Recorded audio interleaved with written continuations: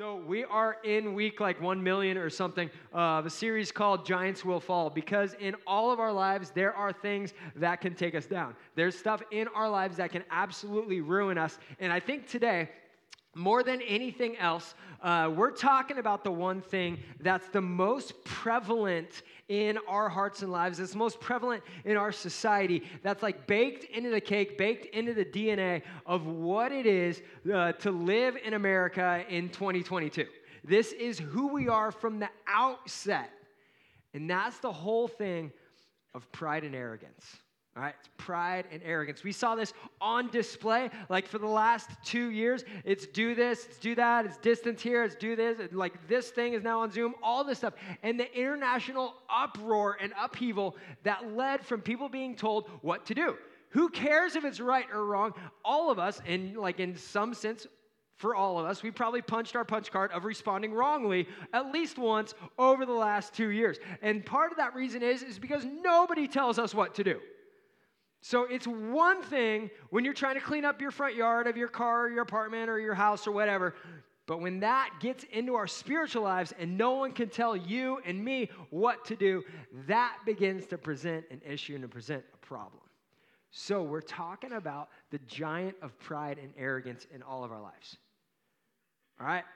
This is the type of thing that can either propel us and lead us into a long blessing-filled, that's a word now, life with Jesus, or cut off everything good. Because that's how pride works in our lives. It convinces us that we are always right, regardless of the situation. If you don't believe me, watch the first episode every season of American Idol. There's tons of people who think that they can sing, and the audio proves very much otherwise.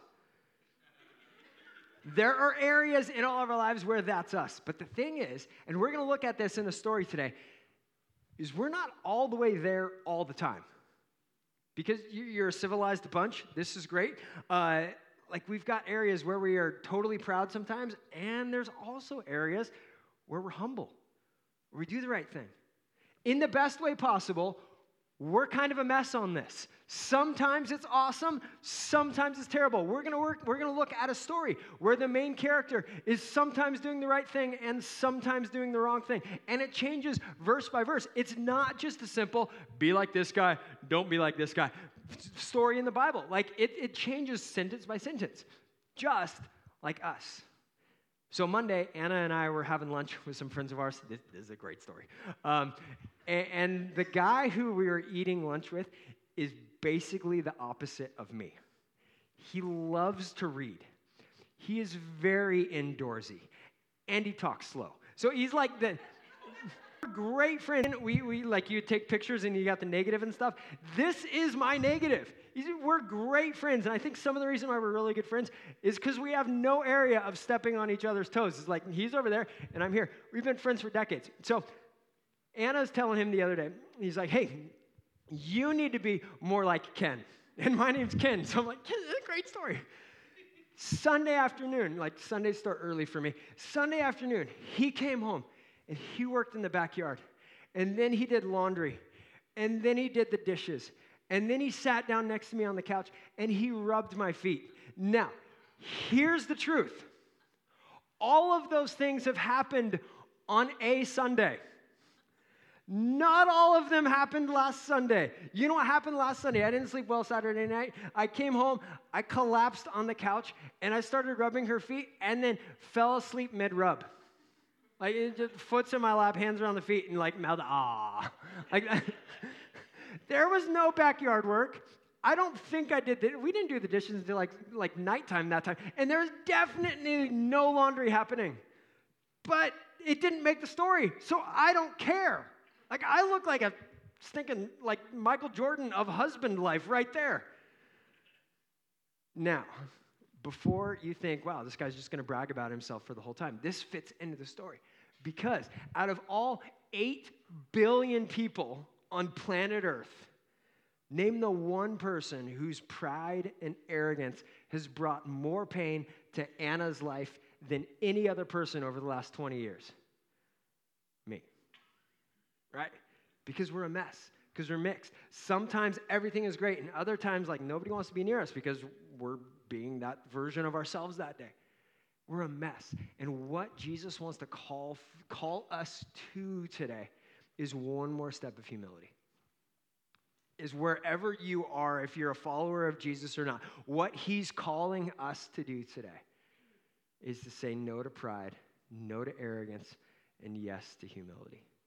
Humility is where we find Jesus. It's where we meet God's power and God's action in our lives. And we're going to see that in a story today. We're going to be in 2 Kings chapter 5. So 2 Kings is like the 9th or something book in the Bible. And what's happened up to this point is God's people have gone from slaves in Egypt. God sent Moses the whole let my people go thing. They're living in the promised land. They decide we want a king. And so God leads them to appoint a series of kings. And it starts really bad and then it gets good, and it's good for like 2 generations, and then it goes bad again.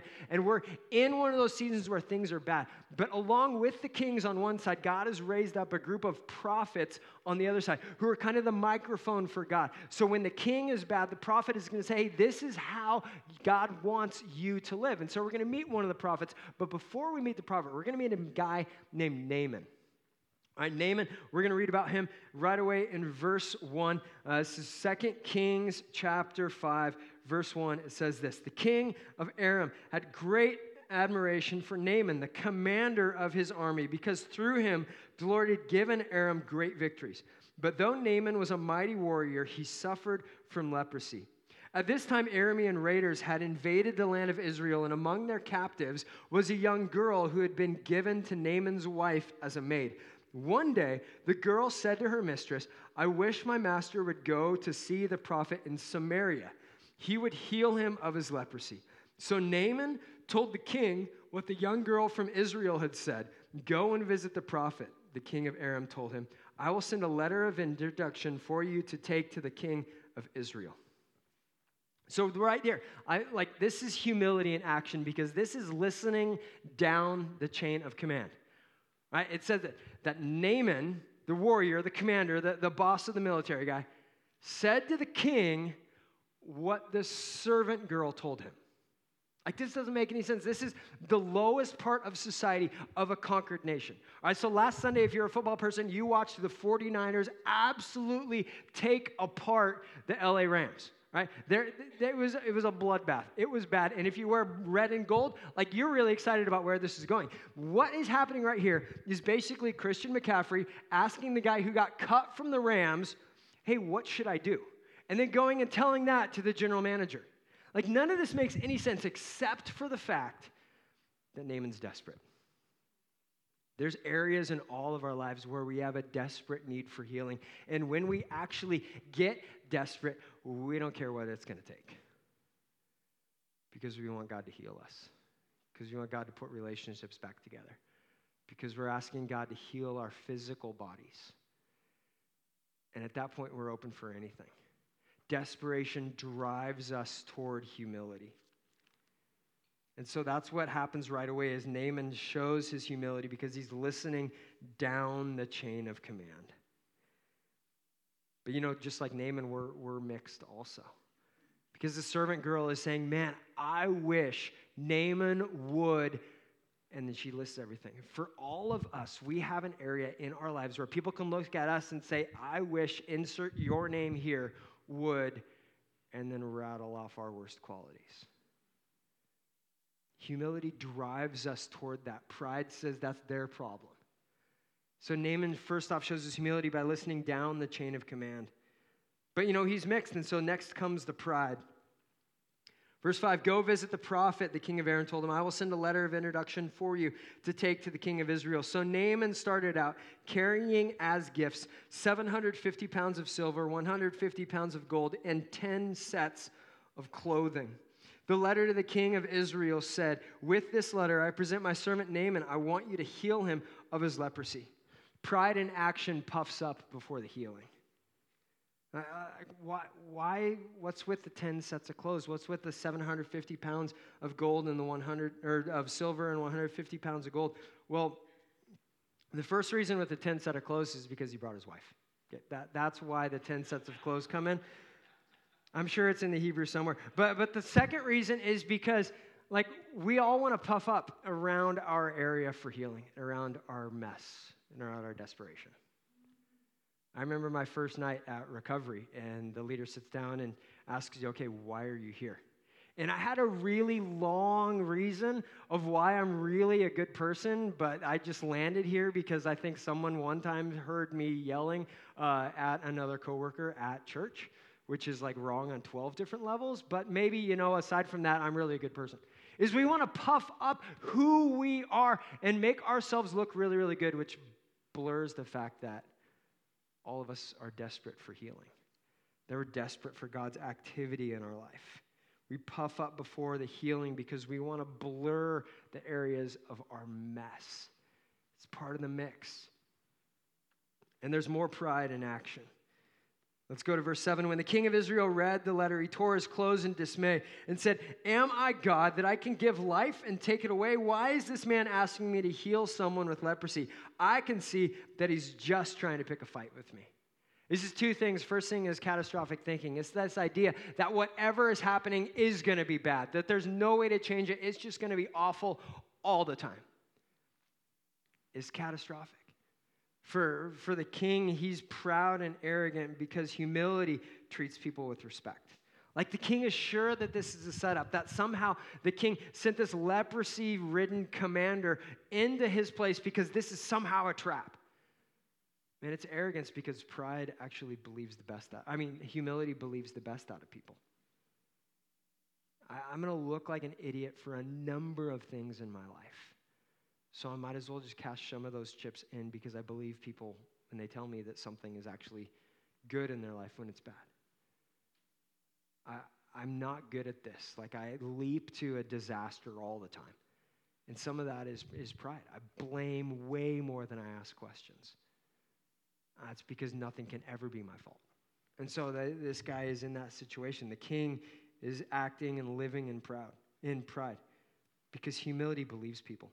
Like seriously, what if God listened to us like this? For those of you who pray, who are Jesus followers, and you pray, imagine if God answered back the way that we would answer back, not on a good day, on that day. God, please help me at work. Why? You hate work. Well, yeah, but why would I help you? You hate that place. Like I tell you to be salt and light, and you are not salt and not light. Like he doesn't do that to us. So if we're going to be like God, if we're going to be little Christs, if we're going to be Christians, then we live in humility and we believe the best out of people. Next thing is the hero complex. Like that's pretty self-explanatory. And following Jesus means that we're absolutely not the heroes. Like what pride does, one guy who's been dead for centuries, he said that pride is the sin that is birthed, that births all other sin. Like it's pregnant with all other sin. It all starts with pride, and from that comes all sorts of bad ideas. And in our relationship with Jesus, the only thing that we bring in, the only thing that we contribute to our salvation is the sin that Jesus forgives to bring us into relationship with him. We cannot be the hero in a relationship with Jesus. So following Jesus and surrendering who we are to all of him means that we start at the bottom. Not the bottom of acceptance, not the bottom of value, not the bottom of relationship, but the bottom between humility and pride. As we start as the most humble people and we stay there. Because the more we know Jesus, the more that we realize face to face, real life, that the only thing we bring into this relationship is the sin which Jesus forgives. It's the death of pride and the beginning of humility. And humility helps and forgives. Humble people help and forgive. Verse 8, but when Elisha, the man of God, heard that the king of Israel had torn his clothes in dismay, he sent this message to him. Hey, why are you so upset? Send Naaman to me, and he will learn that there is a true prophet here in Israel. Like Elisha and the king at this point aren't friends. Elisha had been very black and white in some areas where the king was not following God, and so the king acted like the king and sent him away. He's like, I don't have to listen to you. I'm the king. You're gone. But Elisha hears that there's a problem. And so as a man of humility, he comes to help and forgive. Because that's what humility does in us. Humble people are helpful and forgiving.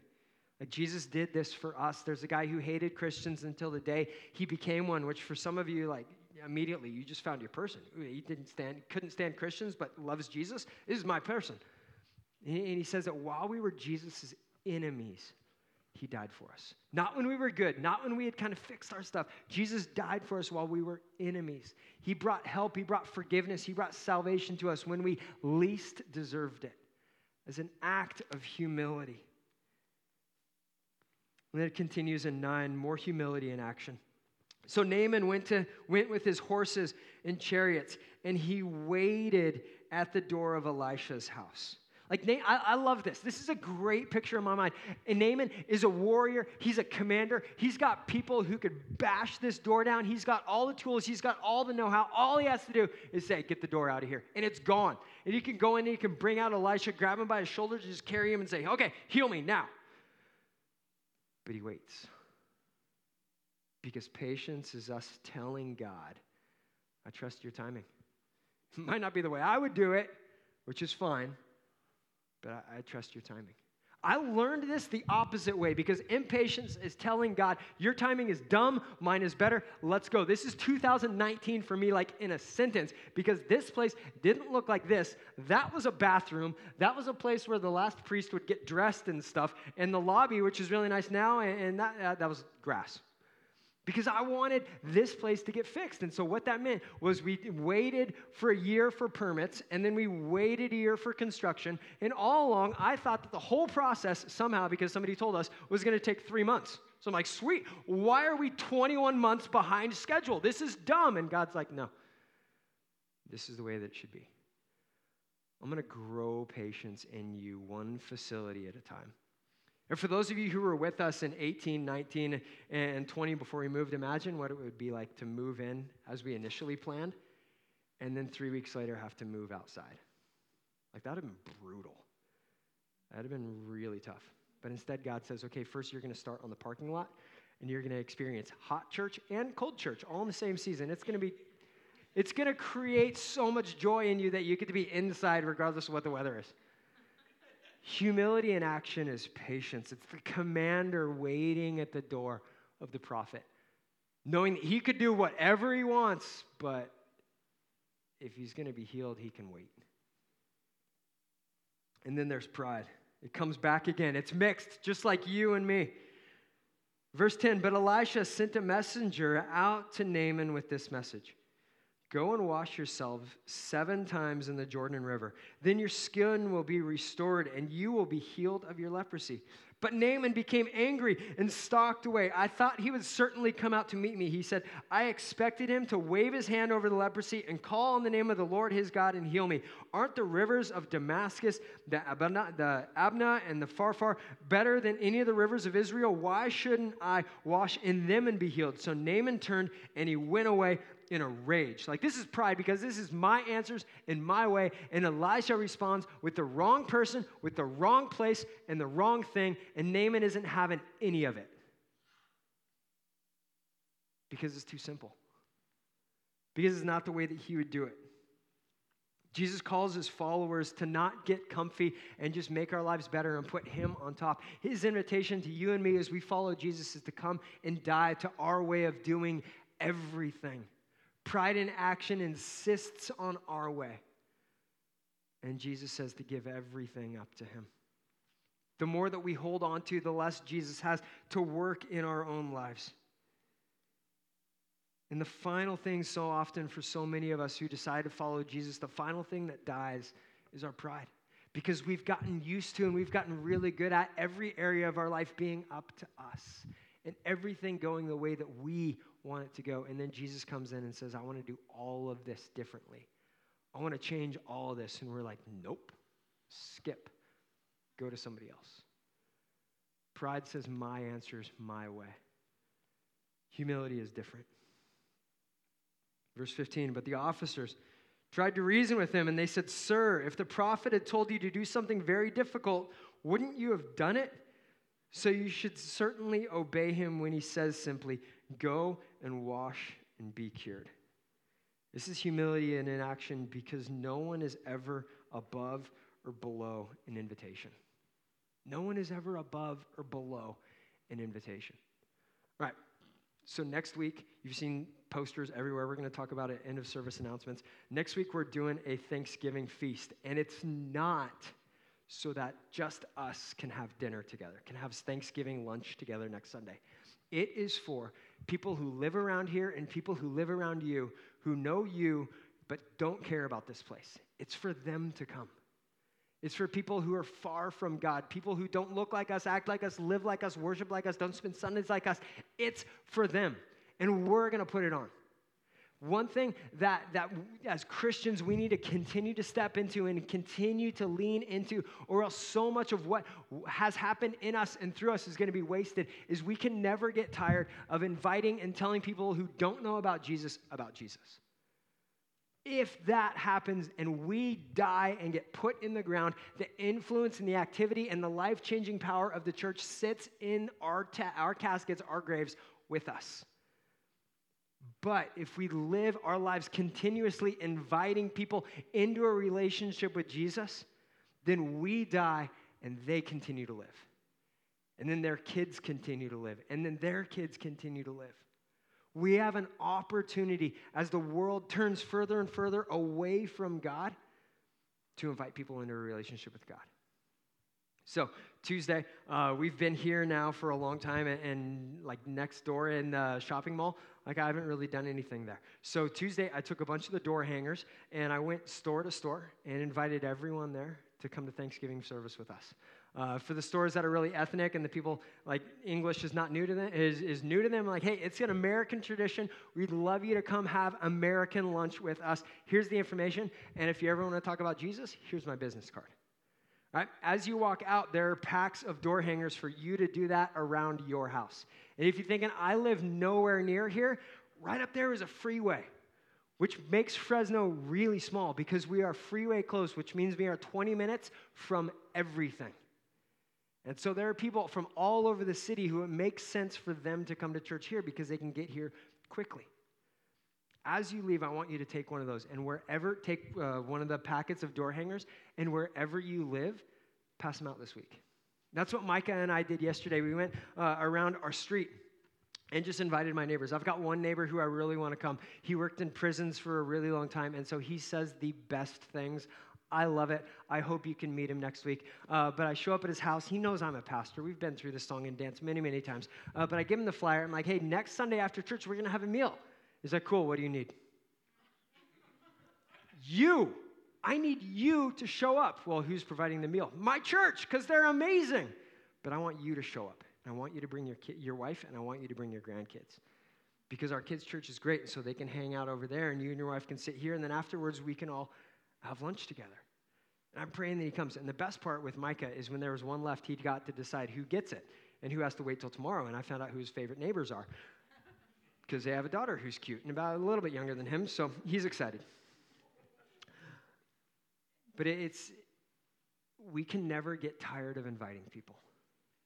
Not everybody who we invite is going to respond the way we want it to, but if this dies with us, everything dies. The church has always been one generation away from extinction. And this is how we keep it alive and make sure that more people than us meet Jesus. No one is ever above or below an invitation. Story continues. So Naaman went down to the Jordan River, and he dipped himself 7 times as the man of God had instructed him. And his skin became as healthy as the skin of a young child, and he was healed. It's humility and obedience humility and action because it's obedience. Naaman joins his faith with God's power. It's faith plus participation equals the miraculous. It's obedience that brings in the blessing of Jesus, and it's obedience that says, okay, this is not how I would do it, but I'm going to follow you anyway. And in our lives, it might not be dipping yourself in a river on the other side of the world. Maybe it's saying yes to baptism. Maybe it's saying yes to tithing, even though that makes no sense to you, but God who owns everything says, I want you to do this. Maybe it's going home and not saying everything that's on the tip of your tongue. Maybe it's not elbowing your husband or wife next to you through the whole message about everything that they should do. That's why we're 10 feet apart, so I don't do that to Anna. It's obedience. which brings in God's power in our life. And then 15, it ends like this. Then Naaman and his entire party went back to find the man of God. They stood before him, and Naaman said, "Now I know that there is no God in all the world except in Israel. So please accept a gift from your servant." So Elisha replied, "As surely as the Lord lives, whom I serve, I will not accept any gifts." And though Naaman urged him to take the gifts, Elijah refused. Then Naaman said, "All right, but please allow me to load 2 of my mules with earth from this place, and I will take it back home with me. From now on, I will never again offer burnt offerings or sacrifices to any other god except the Lord. However, may the Lord pardon me in this one thing: when my master the king goes into the temple of the god Rimnon to worship there and leans on my arm, may the Lord pardon me when I bow to you. Go in peace," Elisha said. So Naaman started home again. It's humility in action, because from Naaman flow worship, generosity, and peace. And that's not the mark of pride. That's not the mark of arrogance in our lives, because arrogant people worship themselves. They don't worship God. Arrogant people say every reason not to be generous, but to hoard and continue to have. Arrogant people see no reason for internal peace, because they're always needing to get what's next and what's theirs. But humble people do. And God works this in Naaman's life. And so the reality for you and for me is we get to choose today. We get to choose to continue to live our lives in pride and arrogance, or to live them in chosen humility to God. Because either we choose or it gets chosen for us. The same guy who hated Christians until he became one, he says this about Jesus in Philippians 2. It says, "You must have the same attitude that Christ Jesus had. Though he was God, he did not think of equality with God as something to cling to. Instead, he gave up his divine privileges. He took the humble position of a slave and was born as a human being. When he appeared in human form, he humbled himself in obedience to God and died a criminal's death on a cross. Therefore, God elevated him to the place of highest honor and gave him the name above all other names, that at the name of Jesus, every knee should bow, in heaven and on earth and under the earth, and every tongue declare that Jesus Christ is Lord, to the glory of God the Father." Church, it's up to us. God loves us enough to choose, to let us choose. If he wanted robots, he would make the decision for us, but he wants followers. And he lets us choose. Are we going to let pride and arrogance run our life, or are we going to choose humility? So what's next for us? How do we apply this? I was thinking about this week, and my mind went to, what would I say to the most messed up person who drags themselves in here and says, "I want to follow Jesus, I want to get stuff right. What do I do?" And it's the same thing for us. And if you think, well, that's not me, let's just rewind and start over from verse 1. "Hi, my name is Ken. I'm the campus pastor." No, we're not going to do that. But what would that apply to us? The first thing is read your Bible. This is God's word to us that soaks us in humility daily, because we don't measure up to the good people in here, and we will never measure up to Jesus. And God said, "I don't want you to. I want you to follow me." If you don't read, if reading is hard for you, you don't get an out in this. Download a Bible that'll talk to you. If you're interested in that, talk to me afterwards. I'll hook you up with an app. It's called YouVersion, that literally reads the Bible to us. Because God has stuff to say to us whether or not we can read. Second thing is come back. Like, the more time we spend in a place like this or any Jesus-believing church, the more we get reminded of the fact that we aren't the hero. The only thing we bring into this isn't our effort, isn't trying to make stuff better. It's the fact that Jesus loves us enough to die for us. The only thing we contribute is the sin which Jesus dies. And the last thing is to find a place to serve. Find an area to lift up other people. And in that, God shows us his love. God uses us to demonstrate that to other people. We get to choose because God loves us enough for that. Let's stand and pray. God, I thank you that you're here. I thank you that you're alive, that you're good, that you're holy, that you came for us when we had nothing, when we didn't deserve it, when we ill-deserved it, and you gave everything for us. God, I pray that as a church, we're going to be men and women who choose humility in everything daily, and that we surrender new areas of who we are to you this week, God. If you're here today and you've never made the decision to follow Jesus, I want to give you that chance today.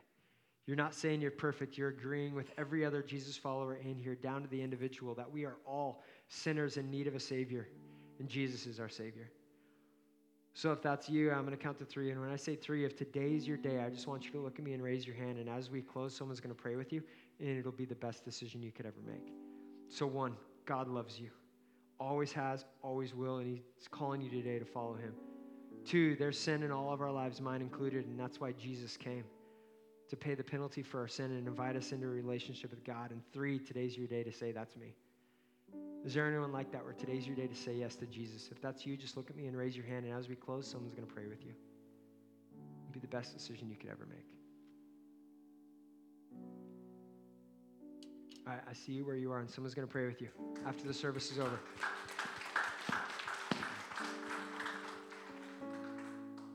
So for the rest of us, this is our moment to respond, to literally take a first step toward humility and saying, okay, God, I'm not the boss anymore. I'm not the answer anymore. I'm not the hero anymore. You are. And so what I want you to do, and for some of you, this is really going to make you mad because you're not this type of person, but you're choosing humility today. You're walking a new life today, is to come up to the front.